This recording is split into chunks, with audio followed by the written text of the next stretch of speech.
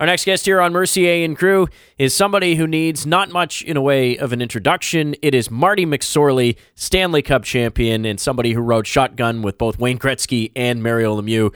Marty, thank you so much for taking the time today, man. Really appreciate it. My pleasure. I'm looking forward to coming up. I have so many different topics that I want to get to, but let's start in the OHL where you played for the Belleville Bulls. Do you have any memories of coming here to play the Petes? Oh, absolutely. I love going into the old building, and I still travel a lot with, charity events and different things, and some of the old buildings, and I'll go into new buildings, and you're kind of like, it's not the same as the old building, it's always like I go to Kingston, I'll go over to the old building sometimes just to kind of walk through it and get a sense of it, so that's always fun. I always thought the Peterborough-Belleville rivalry was pretty underrated. I think there were some pretty good games over the course of that franchise history. Two-time Stanley Cup champion Marty McSorley with us on Mercier and Crew. What do you think of today's NHL? More and more, I've been hearing that while the size and skill of these players is something to behold, a lot of the regular season games lack passion, the passion that maybe was there in your era. How do you sort of look at things? I'm mixed because I have a ton of respect for the guys that are playing, and they're really dedicated, great conditioned young men. The game has gotten so coached that the guys, everything is scrutinized. You're not supposed to stand here; you stand here, right? And it's really hard to score. And they teach defense. Everybody has to play defense. Offense is not really taught. They accept it. You could play in the fourth line, go out for 20 seconds every 3 or 4 minutes, never score a goal, and still continue to play. And I'm not sure if that mentality it keeps coaches employed. It keeps general managers in their jobs. It keeps the games generally close scoring, but it's not necessarily good for the game. I think they do need to open the game. I had a guy say, put one coach on the bench, period. Just one coach. Because, let the players play, and if there's mistakes, there's mistakes. And put it back on the players. I really believe that should happen. The hitting part, boy, we can be a little melancholy. I think we have to be careful, though, that, we realize what had gone on, guys having concussions and going to the bench and trainers basically saying, tell me when you're ready to go back out there. I think that we have to get away from the victim, the guy that gets hit, that he's not a victim, that he put himself into that position, and teach them not to do that. Put some of the responsibility back on the guys who are getting hit. You can't just turn your back. The game's too fast. The guys are too big. But it's easy to be melancholy for the way it was. There was a lot of mistakes made in the past. That's what led to scoring chances. The guys aren't making the mistakes, and they're so well coached right now.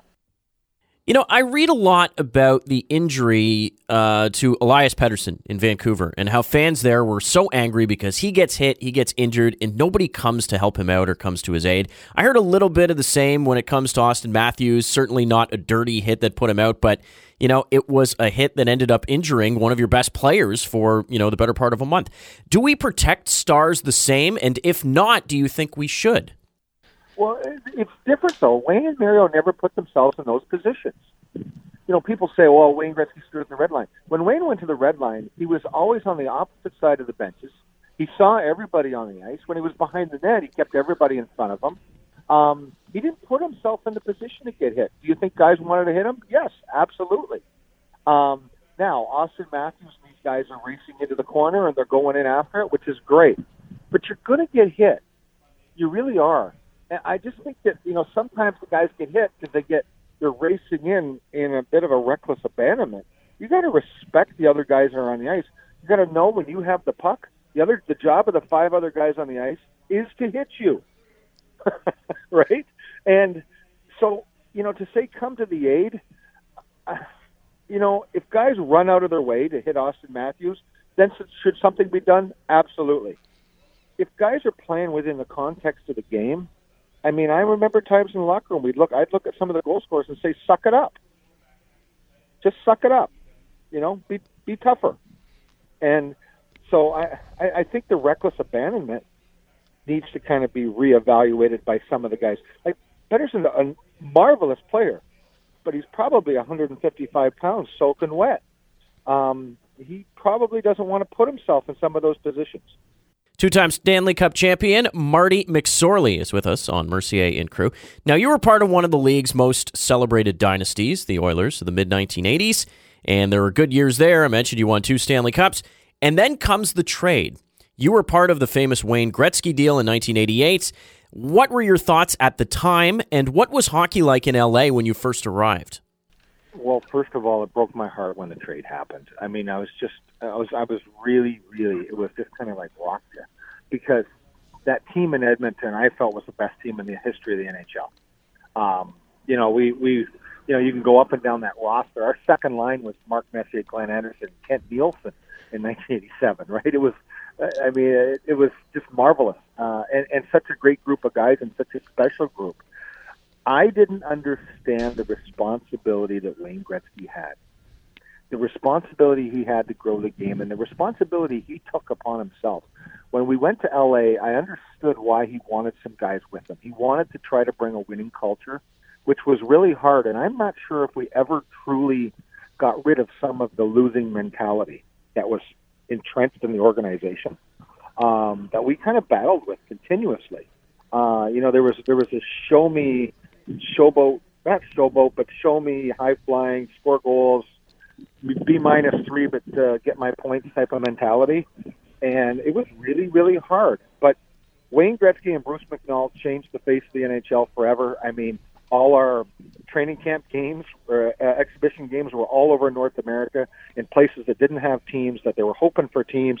They used Wayne to kind of go out and sell the game. And it wasn't long before Phoenix and San Jose and Anaheim and Dallas and all of that happened. And I think it was directly responsible with Bruce McNall and Wayne really selling the game, and Gretzky being such an unbelievable ambassador. You had some very good years in L.A., of course, making it to the Cup final in 1993. And on the way there, you eliminated the Toronto Maple Leafs in the conference finals. I'm sure that was a real highlight to you. No, it was awesome. I mean, you wanted that pressure. I mean, I think I had my brother cleared all the messages in my hotel in Toronto that we were staying at, and he said there was about 100 threats called into the hotel, and they put every one of them through to my room. And it was really fun, because you're in the playoffs, and there was so much excitement, and the whole city of Toronto was just alive. They hadn't had, they'd gone through the whole Harold Ballard era. They hadn't had great teams. And Dougie Gilmour and Wendell and Felix Potvin and all those guys, Cliff Fletcher put together a really, really good team. And it was really fun. I loved it. I relished in that. Did I do my best to keep them out of the finals? Absolutely. But more than anything, we were playing our game. I remember walking through the airport, and both teams kind of, we got dropped off the airport at the same time, and we're walking down a corridor to our planes.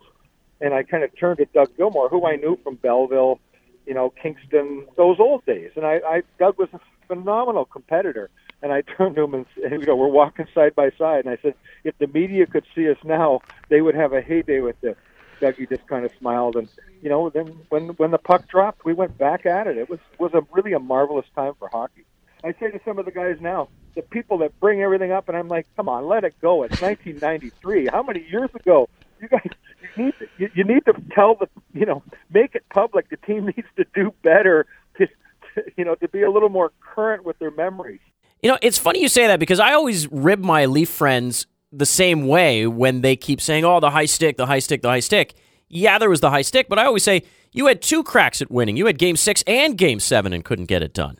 Well, but I mean, there were so many other things. I mean, Dougie Gilmour headbutted me in the face. Koharski standing right beside me in Game 5.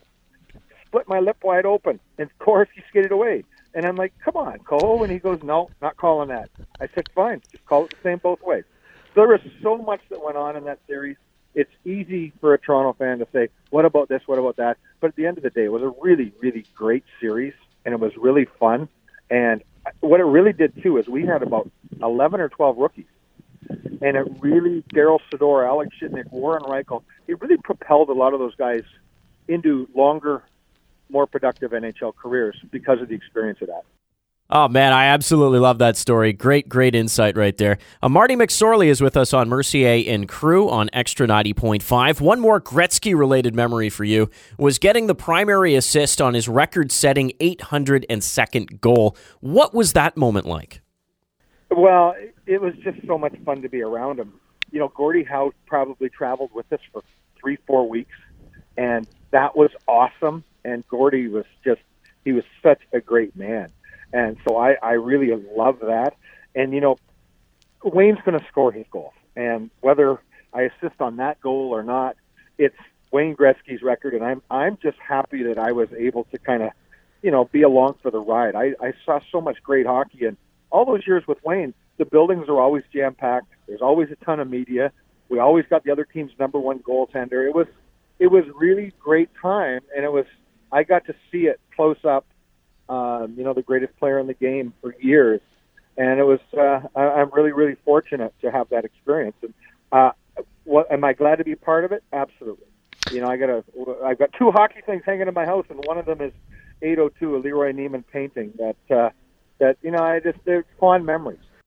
Very cool event last night at the Memorial Center where you suited up alongside some of the NHL alumni to take on the local police and help raise money for Special Olympics. How exactly did you get involved in those kind of games? Well, NHL players keep playing. You know, we don't retire. We just change leagues. And that's so true for so many of the guys. They love to put their gears on and get out and play and support the charities. I think if you went all across Canada for so many things that so many of the guys play in, it's really, really awesome. For me, I get to go in, and, you know, Peterborough, I've been there, I think, 3 other times for the game, and they put on a great event. I mean, the after-game get-together with the police officers and everything and the people in the community is really awesome. To go into the rink and sign some autographs, see some kids, take some pictures, have some fun, make some plays, and just play the game that we love. I really, really enjoy it. And, you know, guys like that are going, Mark Napier, who's a good friend of mine who we won, and Ali Afraidy, and you know, Owen Nolan, you know, some great players. I just love to put the skates on, get out on the ice, and we leave a good footprint. We raise some money for charity, and, you know, Special Olympics is such an awesome. And I'm not going to use the word charity. It's just Special Olympics is such an awesome organization where it's so happy and healthy and loving, and we get so much back from it. We certainly get the best guests here on Mercier and Crew, and you were no exception, my friend. Thank you so much, Marty. Really appreciate the time. Thanks.